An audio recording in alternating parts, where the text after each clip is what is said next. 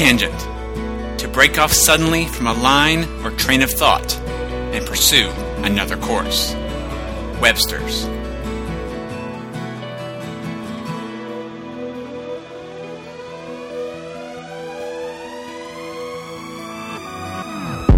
I'm waking up to ash and dust. I wipe my brow and I sweat my rust. I'm breathing in the chemicals. I'm breaking in, shaping up, then checking out on the prison bus. This is it, the apocalypse. Whoa, I'm waking up. I feel it in my bones, enough to make my system blow. Welcome to the new age, to the new age. Welcome to the new age, to the new age.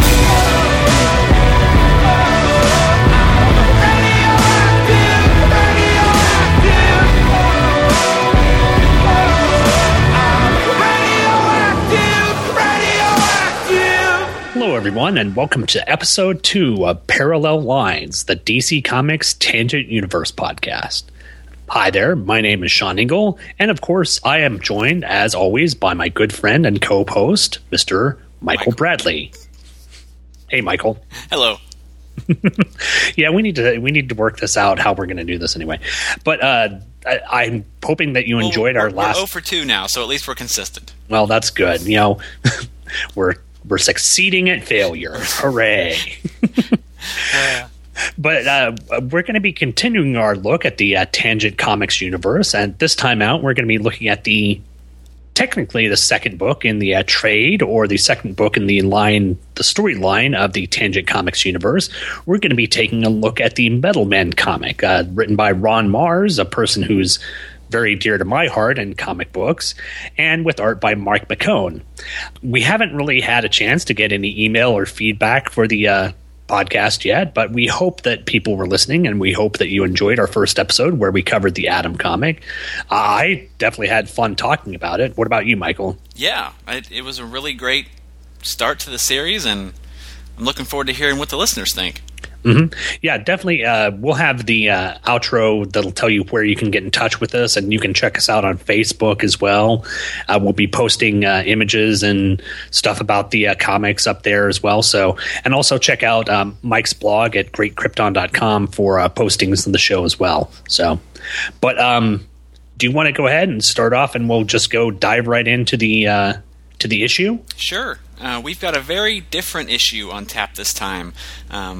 Like Sean said, last episode we looked at The Atom, which was pretty much a straight-up superhero book, but this time we are very much on the human level with a gritty war title, looking at a story set deep in the heart, well, I was going to say deep in the heart of the Vietnam War, but I guess it takes place technically in this universe right at the end of the Vietnam War. Mm-hmm. This time out, we're looking at Tangent Comics Metal Men, which is a number 1 like all the Tangent issues.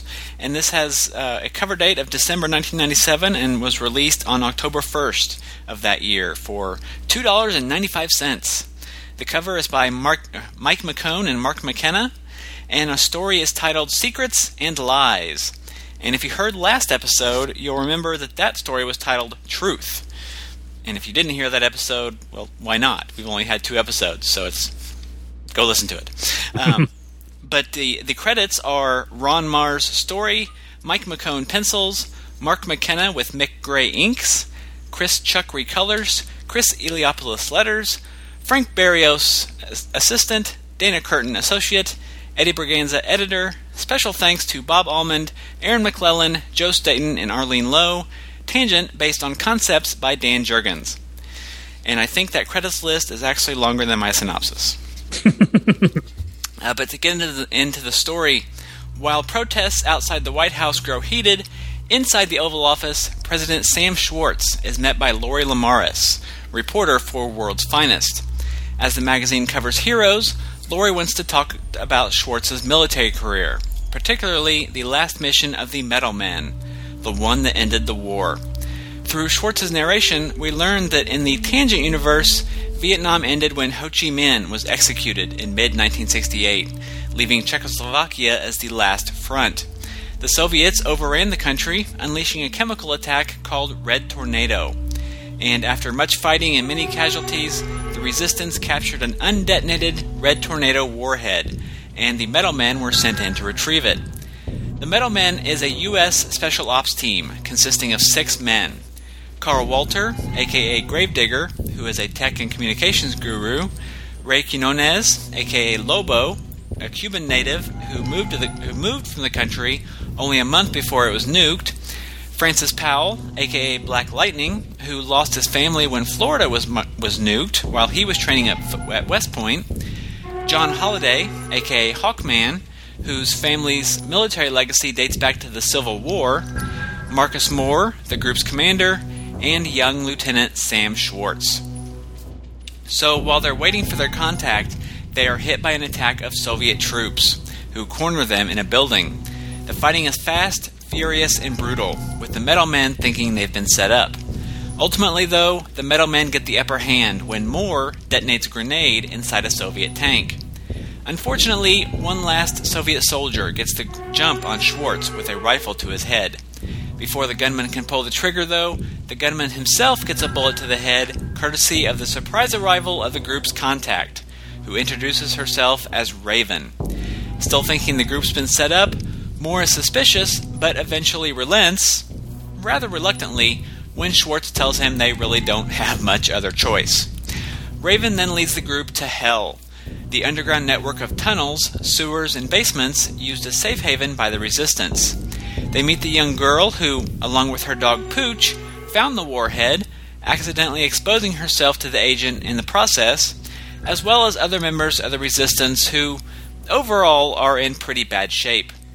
After more suspicions from Moore and disagreements between him and Schwartz, Raven takes the group to an underground tomb where the warhead is being stored. Gravedigger checks it out and finds it still operational. And it's at this point that Moore informs the group that he wants to rewire the warhead, firing it and depositing it directly on the Kremlin's front porch, which would effectively end the war. The untold civilian casualties this will cause splits the group in half, with Schwartz, Lobo, and Hawkman being against it, and Gravedigger and Black Lightning being okay with following their commander's orders, despite the moral implications. The group's infighting is heated but short-lived, as the group is hit by another raid of Soviet soldiers. The close-quarters fight is long, bloody, and brutal, and when the smoke clears, none of the Metal Men have gotten through unscathed, with Gravedigger, Lobo, Hawkman, and Black Lightning all badly injured. Moore goes back to reconfiguring the warhead, which leads to a standoff at gunpoint with Schwartz. While Schwartz is unable to pull the trigger on his friend, Moore isn't so reluctant, but is shot himself by Raven before he can do so, dying in Schwartz's arms. While we see that the official account tells that Moore was killed by a Soviet soldier, back in the present, Schwartz tells that Moore's body was left behind, out of necessity, and the warhead was brought safely back to U.S. territory, where it was used as a bargaining chip to end the war. In the years that followed, Schwartz married Raven, who is now known as Martina, and entered politics, ultimately becoming president, and Holliday, aka Hawkman, serves as the president's chief of staff. Quinones, aka Lobo, was left partially paralyzed after a car accident, and is among the protesters outside the White House.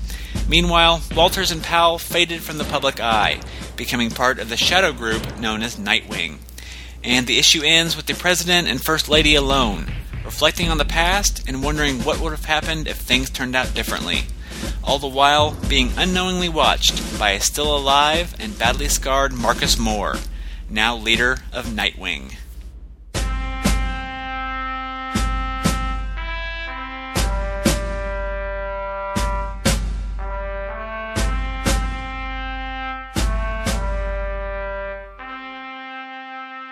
Yeah. Yes. You know, for what essentially is a war comic, and I will admit I don't have as many notes as I did for the last episode on this comic, but this is just a really great read. And again, they've gotten some really talented writers. as you know, I do a Green Lantern podcast dealing with the character of Guy Gardner and Kyle Rayner. And Kyle Rayner predominantly was written for most of his early run by Ron Marz, the person who's writing this book. And I love Ron Marz as a writer, and he gets to do some really great stuff in this. Plus, Mike McKone on the artist. Mike McKone. The first time I encountered him was in the Parallax, the Final Night Parallax story, and he did the artwork for that. And his artwork is just beautiful. It is crisp. It is clean. He's very detailed. He's got a lot of stuff going on in the art. It's a great combination here of story and art that just completely sells the book. And there's so much seeding of things going on that relate to the entirety of this Tangent universe that, again, if you're only reading this one title, could easily be skipped over. But if you're reading it in the entirety, make the universe a much greater and much more nuanced place to read about and to be a part of. Right.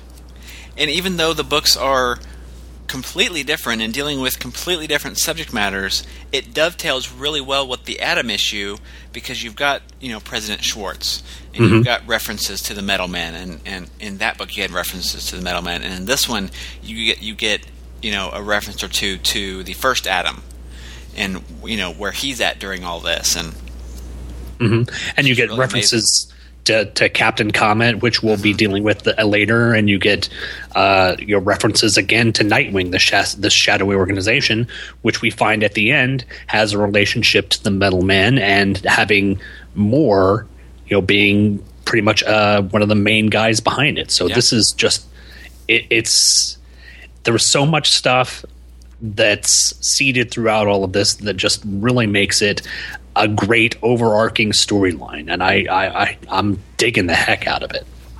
You want to go ahead and take a break? Play a promo? Yeah, let's go ahead and take a break and play a promo, and then we can get back and start on our notes. Okay. This is an imaginary podcast, which may never have happened. The Short Box Showcase. But then again may have. About a father and daughter. I'm Professor Allen. And I'm Emily. Who came from Ohio and talked about comics. Walking Dead. Tintin. Black Lightning. White Tiger. It tells of their rise to glory, when the great guests were yet to be booked. Let's put it this way, Shogun Warriors wasn't going to win any Eisners. And the great feats of editing not yet performed. This is Ultra 7, this Ultraman Jack, and this Ultraman Taro, and this Ultraman Leo, and this of how they spoke at length. This continuity is really the brainchild of nitpicking nerds the world over. But to be fair, the best kind of confession is the Force confession. And reviewed in brief tales that explore creatively the bounds of a given character's history. Red Sun is wonderful with a very strange ending. Of brilliant creators before their fall from grace. This is the era where Miller is at the height of his creative and artistic powers, and the ability of strong writing to encapsulate and transcend its time. Flash of Two Earths by Gardner Fox. This is an imaginary podcast. Aren't they all? Shortbox Showcase is part of the Relatively Geeky family of podcasts. Check us out on the web at relativelygeekypodcast.blogspot.com or search in iTunes for Relatively Geeky or Shortbox Showcase. And remember, we're not experts. We're just family. I am vengeance. I am the night. I am back! You need to take the trash out. Hey, I'm trying to make a trailer for a podcast. Oh, you mean Supermates, the husband and wife Geekcast? Why, yes, that is what I mean. The show where you and I discuss all things geeky. Comics, TV, movies, books, you name it.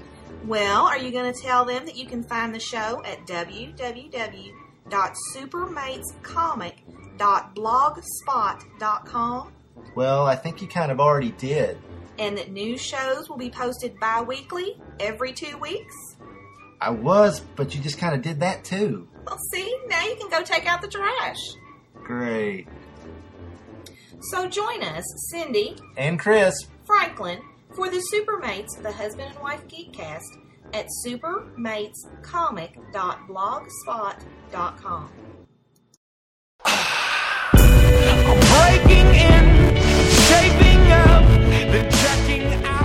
And we're back, and we're going to start with the cover as far as notes go. Again, like the first issue, it's kind of just a basic pinup cover. We see the 6 members of the Metal Men with Schwartz leading the pack. Mm-hmm. I like the design. Again, McKeown's art is just glorious to look at. He's so detailed. Each character has a nice individual look, and I like the way that they have each of the characters' eyes shaded out. It gives it a sort of creepy, kind of eerie feel that these guys might be just typical military, Navy SEAL type people, but there might also be a bit of supernatural, or as we mentioned in the last episode, sort of a paranormal feel to them as well. So I like the design on the cover as well. It's good stuff. And really, from just looking at the cover, you really don't know where their allegiances lie, because I hate to boil it down to good guys and bad guys, but they are basically good guys in the story.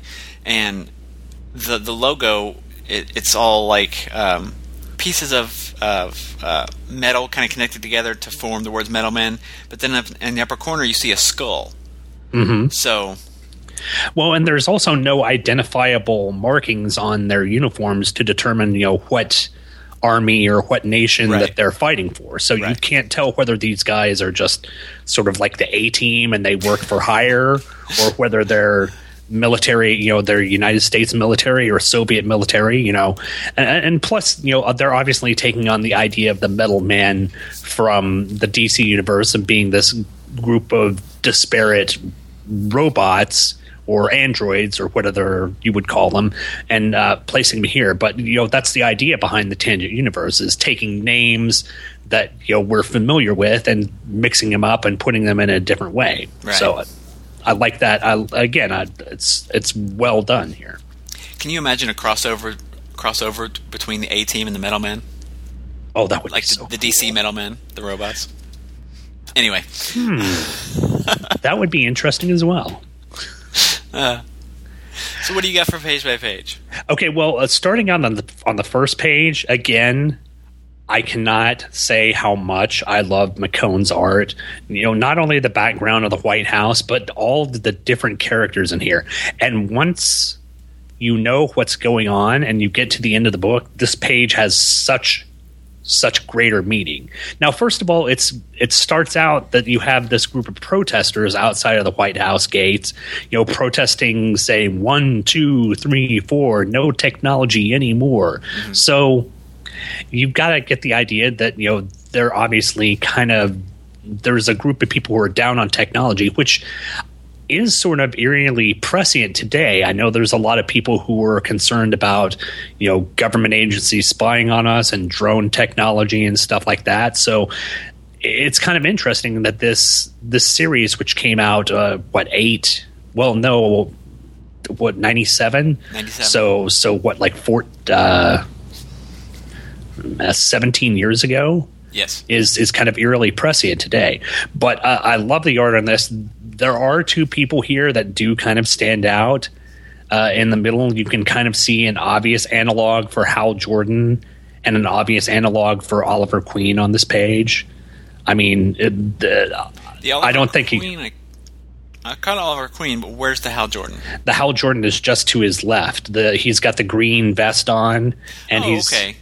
He's an older one, but maybe you didn't notice him because he had the white streaks in his hair. So obviously he's Parallax. Well, I think and not Hal Jordan. I think this goes back to where our kind of favorite comics lie. But I saw that and saw Perry White.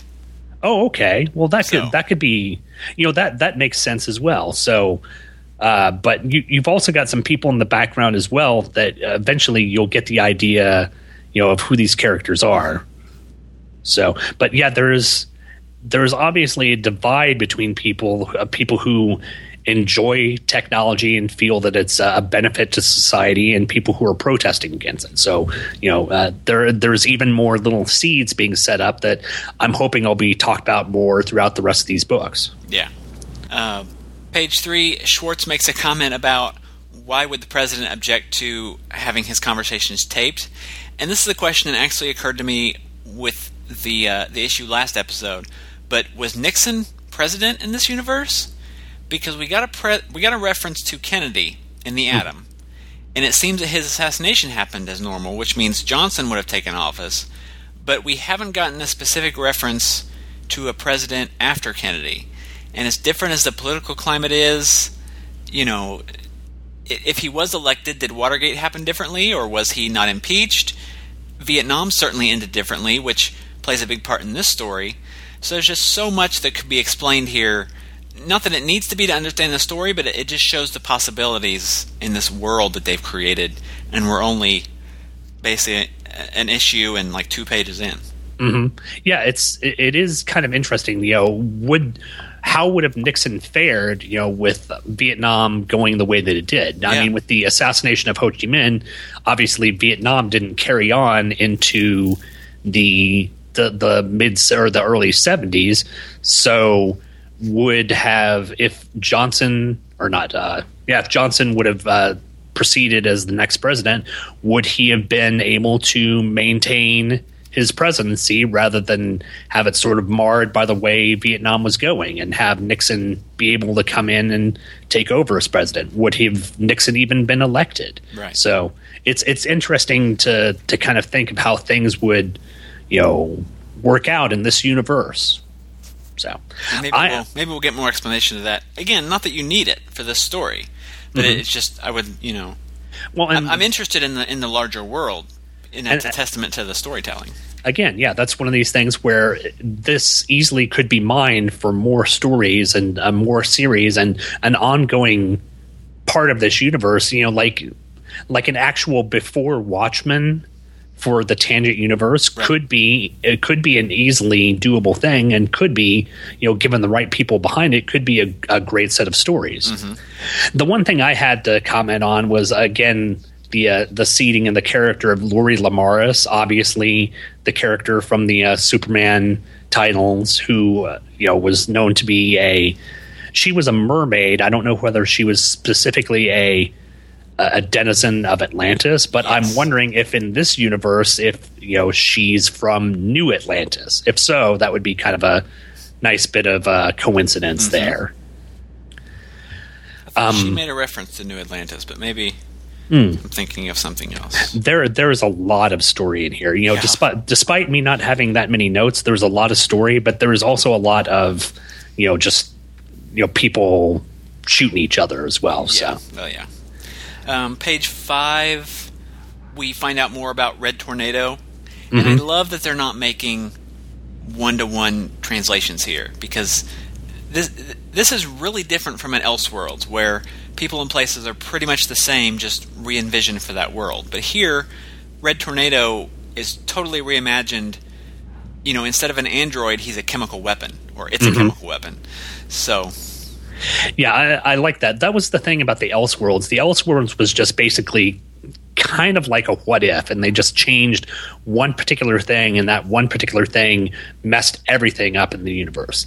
This thing, everything has changed. There's similar people and similar places and similar names, but they don't have to relate to the things that happen in the original DC universe. Right. And I like that. And I like the idea that Red Tornado was a horrific chemical weapon that was developed by the Soviets to take out their enemies. So, yeah, that's really cool. On a related note, we learned a little more about Captain Comet. It says it talks like he was a U.S. hero who was already in Czechoslovakia, and he tried to divert the Red Tornado strike, but failed. Well, and I think we'll be seeing a little bit more of that. And we'll, if I'm remembering, because I said I read ahead in the last episode, I read ahead to the Green Lantern issue, and I think we'll get a little bit of seeding of Captain Comet's story in that Green Lantern issue. So there'll be more talked about that then. The only other thing I have about this page, other than it being a really great splash of the metal men, you know, descending out of this this building, but I maybe could have used a little more information about the Atom, just to help this as a standalone. Because if you hadn't read the Atom, you might not get why everyone is looking to him to save the day here, basically. But that's really kind of a minor point. Yeah, I'll agree with that. I mean, this can pretty much be taken on its own as a sort of standalone war comic, and yeah, it's along the lines of a Sergeant Rock or a Nick Fury type story. So it's good stuff. I don't really have any notes until about pages 8 and 9. Do you have anything in between there? Yeah, on page 6, I thought Mars did a good job of introducing these guys enough that we care about them, but not bringing the story to a screeching halt at the same time. Mm-hmm. And as it talks about in the back matter, the story really focuses on the human side, and if we don't care about these guys, the story's going to fall apart. So, mm-hmm. Yeah, well, he seeds the characters enough that you're interested in them individually, but he doesn't make them. He doesn't spend so much time as that you have to get that in depth into them. He just gives you enough there to make them interesting, and plus McKeown's art gives them enough individual characteristics that you can tell one character from the other, and like I said, it's a great melding of story and art here that just helps propel the story forward. Right. And while we're talking about McKeown, I want to give him credit for being able to draw these 6 guys to not only look different from one another, so you can keep them clear throughout the story, but he draws all 6 guys at 2 different stages of their life. Mm-hmm. So, and it's clear that Schwartz here is the same Schwartz we saw on the first pages, and the same with Moore and Holiday and the rest. So, and that takes some skill to be able to draw people at 2 different phases of their life and have them look enough alike that you can still tell it's the same person. Oh, exactly. I mean, if this were something done in live action, like in a TV or in a movie or something, it'd be easy to do makeup effects to give them a little aging effect. So that wouldn't be a problem. Doing it in comics has got to be really difficult because you don't just gray up their hair like you would, again with Hal Jordan. You've got to give them a certain look, and McKeown does a great job of doing that. And yeah, you can tell that I'm looking at page 6, that 6th panel there. You can tell that this is Schwartz. Mm-hmm. He's got the same sort of look. He just looks younger. So it's great art. That said, and I don't know how much we want to keep going back, but the Schwartz here looks different to me than the Schwartz in the Jurgens issue. Yeah, well, I think that's. I mean, it's. I think it's the same, but. Well, it's just a different artist, I guess. Yeah, I think you get a different artist drawing a different character, drawing the same character, you're going to get different takes on it. I mean, take a look at I would point to like the Superman issues. You get John Bogdanov drawing Superman versus Dan Jurgens drawing Superman, and there's a similarity, but there's still that sort of difference in their styles that gives them a look that you can recognize that this is the same person, but stylistically there's just that type of variation between them. Right. Yeah. I mean that's a very minor point. The main point is that McKeown did a great job here. Oh yeah, his work. And my next note is on the 2-page splash. And again, I'm going to just praise McKeown to no end. And not only praise McKeown, but kind of praise whoever did the coloring on this. Because as the tank bursts through on this 2-page splash, the light that's coming off the headlights from the tank and the fire from the automatic weapons there, what's lighting up the image here. And it's just amazing work here. It's a really awesome splash. Oh, yeah. Just everyone diving from this tank coming in. It's gorgeous stuff here. Very detailed. You've got the debris and flying everywhere. It's just really awesome. Mm-hmm. Yeah, it's sad that maybe this is something that we'll see if we can scan or get an image of and put up on the Facebook page or put up on Great Krypton, because it's just a wonderful piece of art here. Yeah. Page 10, not to sound nitpicky, but the exchange in the bottom panel feels a little weird given the circumstances. They're cornered by a tank and enemy troops, and it just seems out of place, I guess, to have this relaxed of a back and forth. But well, it's It's kind of the trope of any sort of war story. You know, even though you're heavily under fire and things are going down, you're going to be able to have, you know, banter back and forth between the main characters. Yeah. It's not uncommon for the story. In a realistic setting, yeah, this wouldn't be going on, but you take it for a comic book trope, and I can let it slide. Yeah. I don't really have too much to say about the next 3 or 4 pages. It's basically a big fight scene. Mm-hmm. I've never really been much into war comics, so, you know, in real world wise, I was never in the military, so I can't speak to this being realistic or unrealistic combat.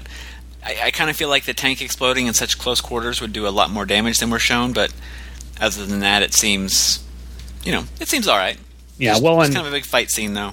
Not only the tank exploding, but the tank firing a shell in such close quarters, you know, that would definitely do some damage. But, you know, taken for it being a war comic and being sort of not necessarily cartoony, but sort of in that realm of sort of unreality, you can kind of forgive it. So yeah, it's good action. It's good, like I said, A-team action. So I'm willing to forgo it being, you know, incredibly realistic, since it's telling an engaging and visually pleasing story. Yeah, and I'm really glad these pages are drawn as a comic book and not just, you know, 4 widescreen panels on a page. Because if you look back at this fight scene, really the past few pages, I think it really benefits from being drawn as a comic book. Mm-hmm. Well, it's nice. They switch up between sort of half-page splashes with little panels at the bottom to your more traditional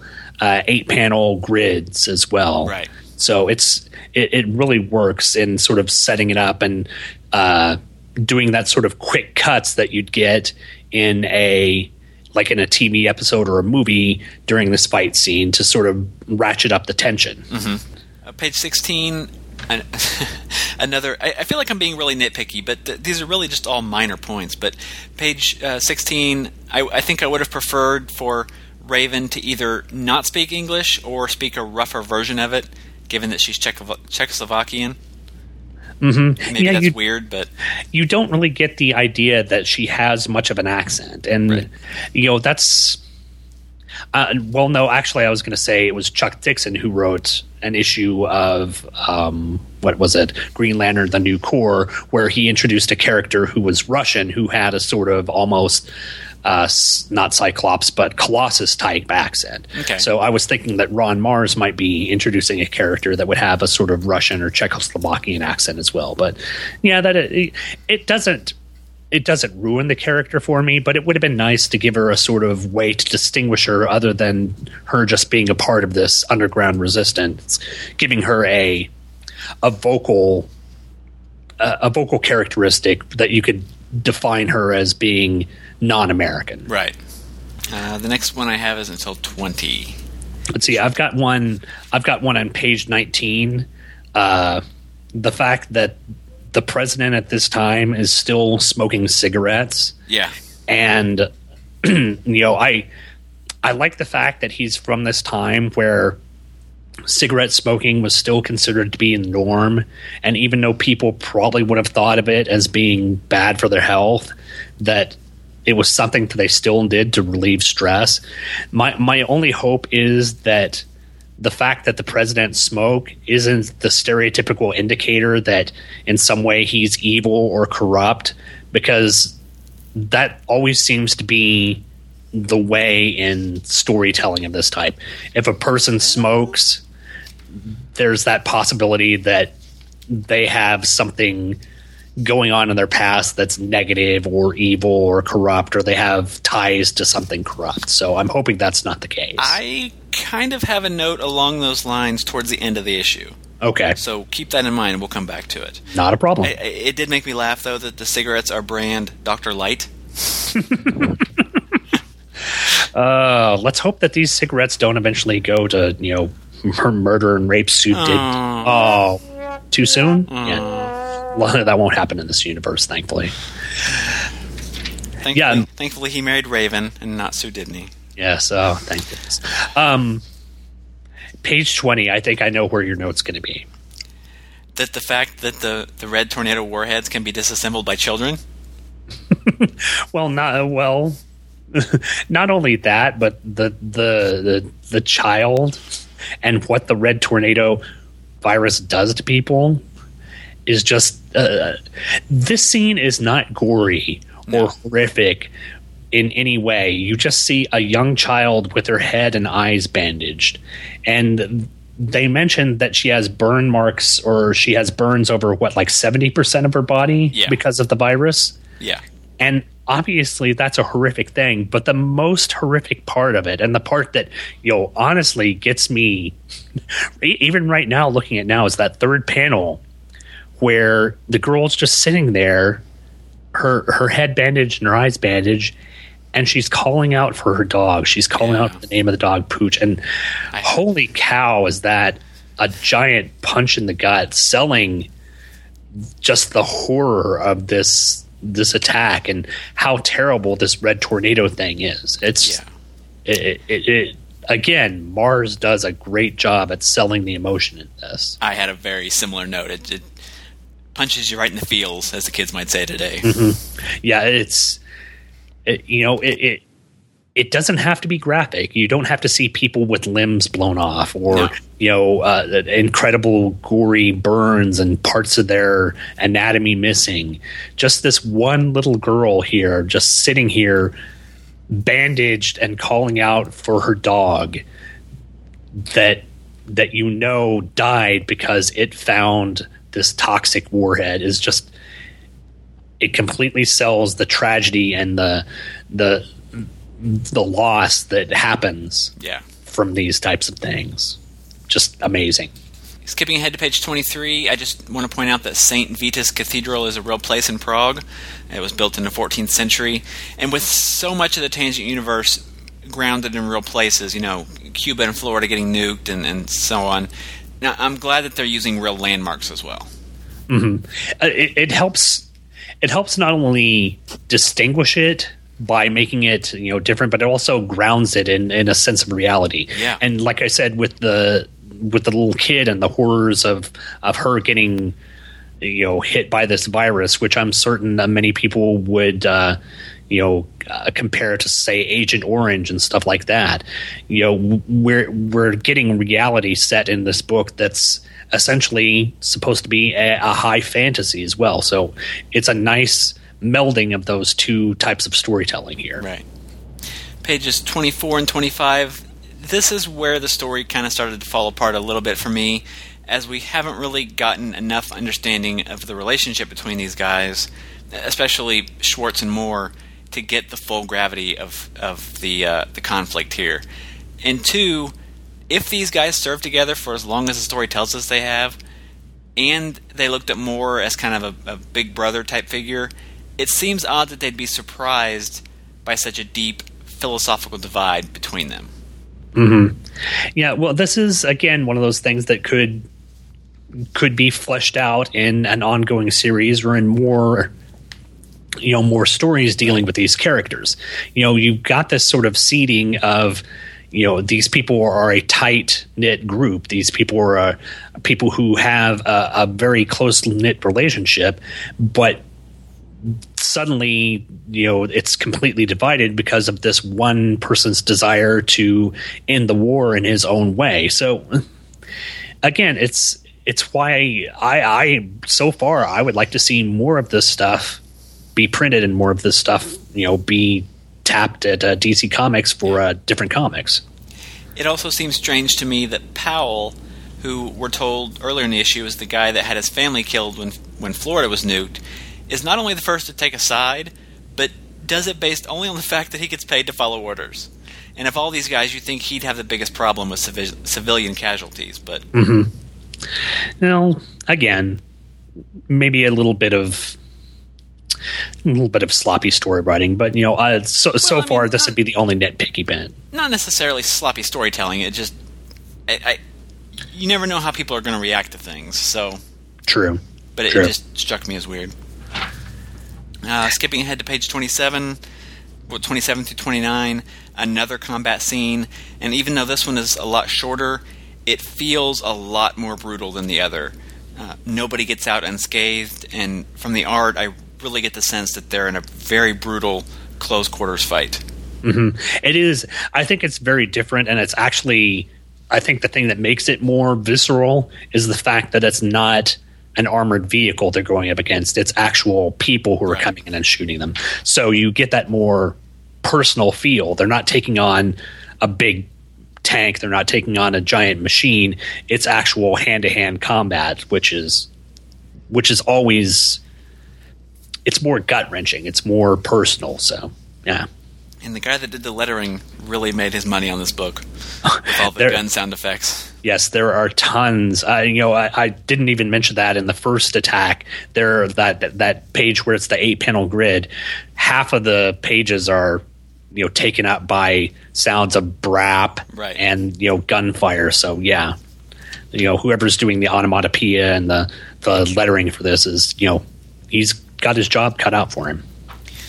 And I don't have anything until 32.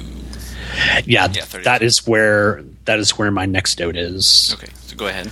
I said throughout the telling of the story here, there were tiny little fabrications of the truth, but it's in this sequence, and it's completely different from what happened, that we get the standoff between Mark and Sam, and it not being the soldier who killed him, but it was actually Raven. And it's interesting that the President Schwartz told the reporter and kept the lie going that it wasn't his wife who killed him and saved him, but it was some soldier. And I like that there's that sort of hint of conspiracy behind him, but it's also that hint of him trusting this person, trusting his wife, to keep this from ever coming out. Right. So there's darker plot elements. There's a sort of, the title of this story was Secrets and Lies, and it's sort of made evident here.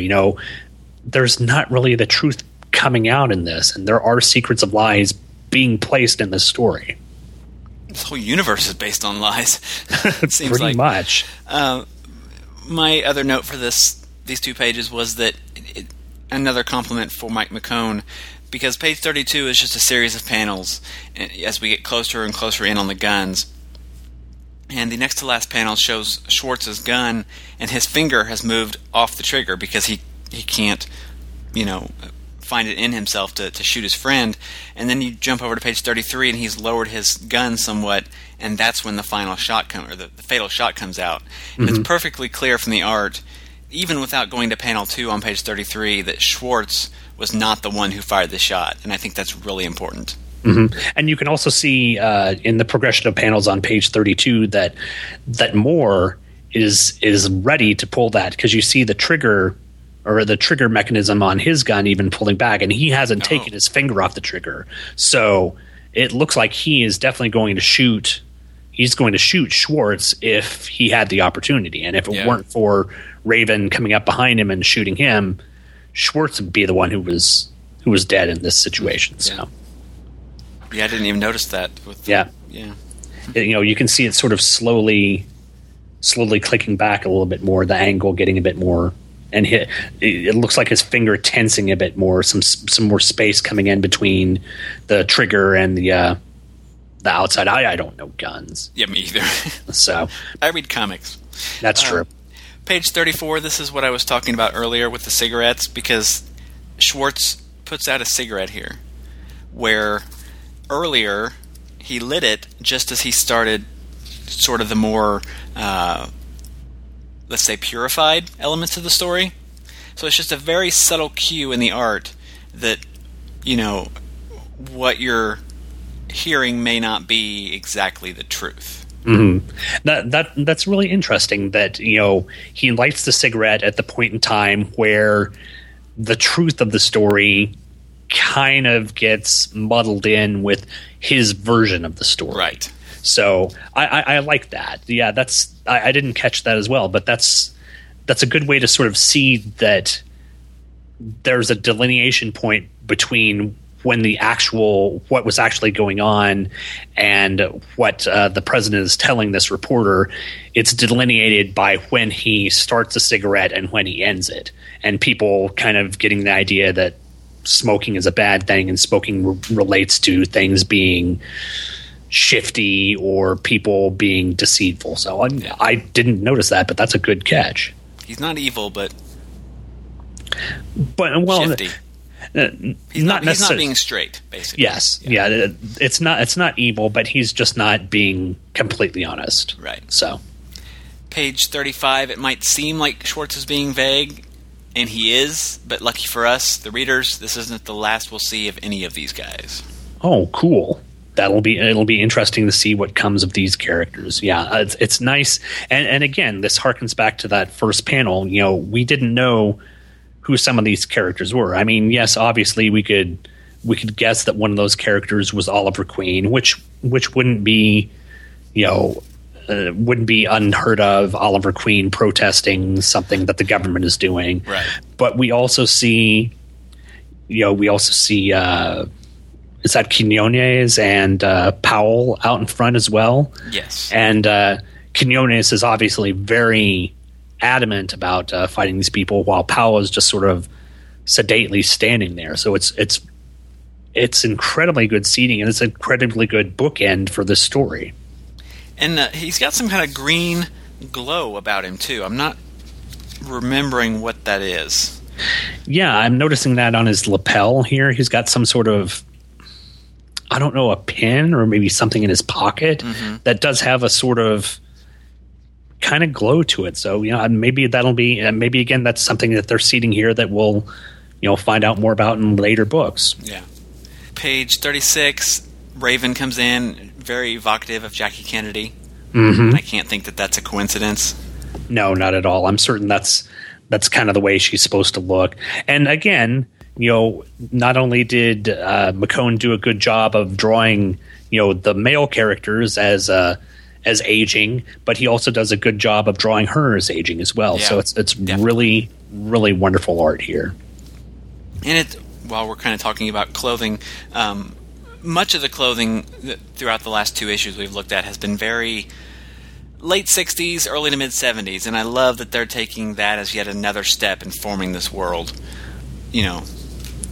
Well, they're obviously homaging a lot of the stuff that happened during the Cuban Missile Crisis and the Kennedys and that sort of feel. Yeah. And I don't mean necessarily just in the flashbacks, but like if you look back at the, I guess the opening splash to this isn't such a good example, but the ending of the last issue with the people in the streets and stuff. It doesn't feel like late 1990s fashion.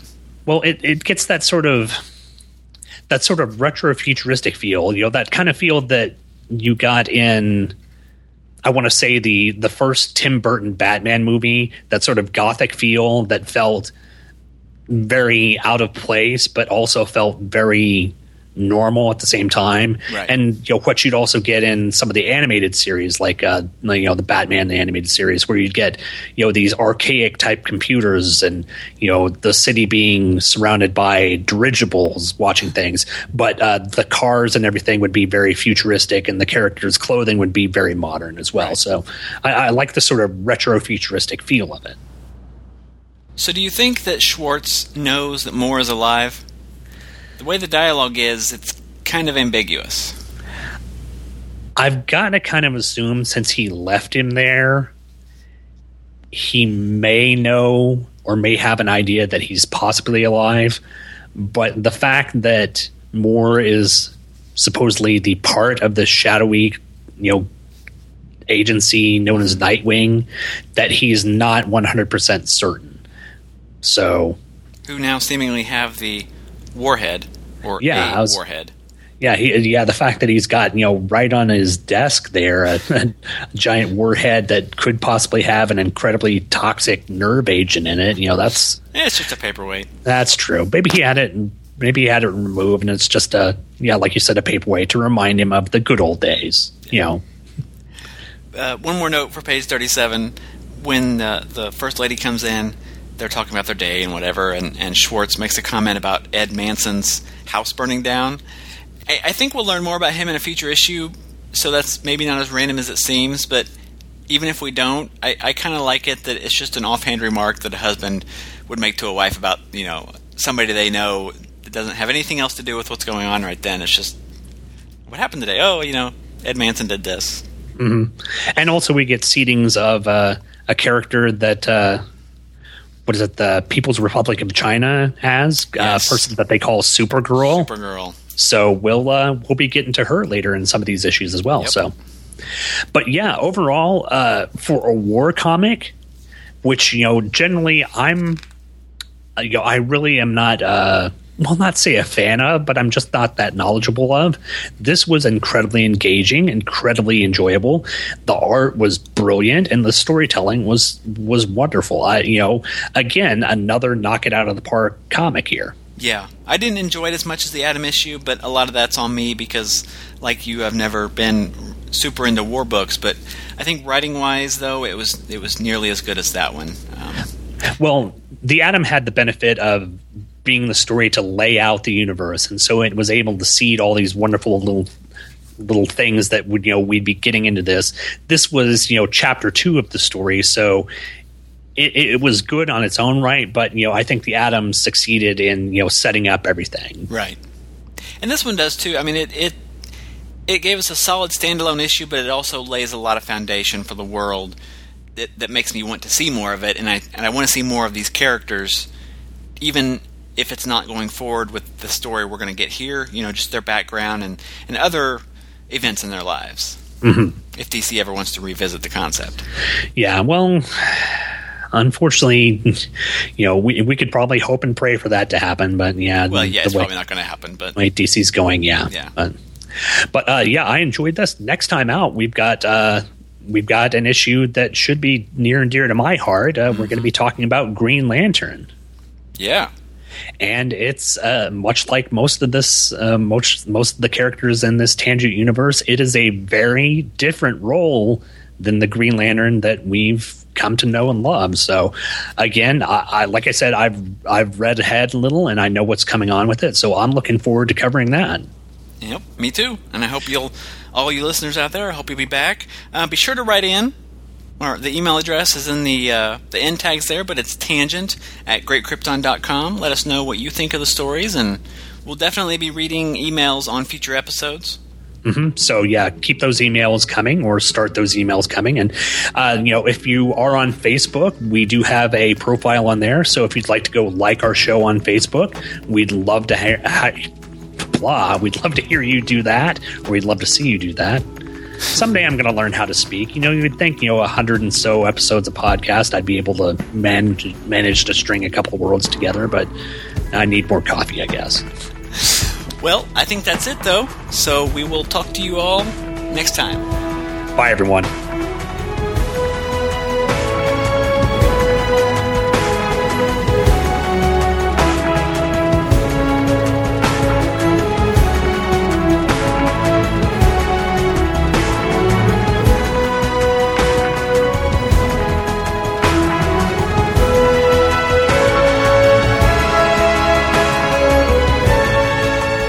You've just finished listening to Parallel Lines, the DC Comics Tangent Universe podcast, hosted by me, Michael Bradley, and me, Sean Engel. The show can be downloaded from a variety of places, most notably Michael's website, GreatKrypton.com, where you can find show notes, cover images, and a section for leaving comments about the episodes. It can also be found on iTunes by searching for Parallel Lines. And if you happen to use iTunes, please take some time out to leave a review. Maybe even a 5-star one. All reviews help more people to find out about the show. The show is also on Facebook, where you can like us and get updates when new shows are posted. Plus, images, plot elements, and general discussion about these books can be found there as well. Want to send feedback about the episode? Well, then you can email us at tangent@greatkrypton.com. All feedback is warmly welcomed, and we will definitely read your emails on the show. When Michael and I aren't doing shows about alternate DC Comics history, we're busy doing tons of other geeky stuff on the internet. For instance, Michael does a podcast about Superman and Batman team-ups, cleverly titled Superman and Batman. Plus, he hosts a blog about the Man of Steel's creators, Jerry Siegel and Joe Shuster, called Siegel and Shuster Mythmakers, both of which you can find over at GreatKrypton.com. And Sean hosts a Green Lantern podcast focusing on Guy Gardner and Kyle Rayner, called Just One of the Guys. He's also a guest host on Walking Dead Wednesdays, a Walking Dead podcast, and Who True Freaks, a Doctor Who podcast. And all of these shows can be found over at twotruefreaks.com. Speaking of Two True Freaks, if you ever feel like making a purchase from Amazon.com, please use the link at twotruefreaks.com. After clicking the link, any purchase you make at Amazon will shoot a percentage of money back to the Two True Freaks website. It won't cost you anything extra, but it really helps out a great bunch of podcasters. Thanks for downloading and listening, and come back next time for another episode of Parallel Lines, the DC Comics Tangent Universe podcast. Because in the Tangent Universe, you only know the names.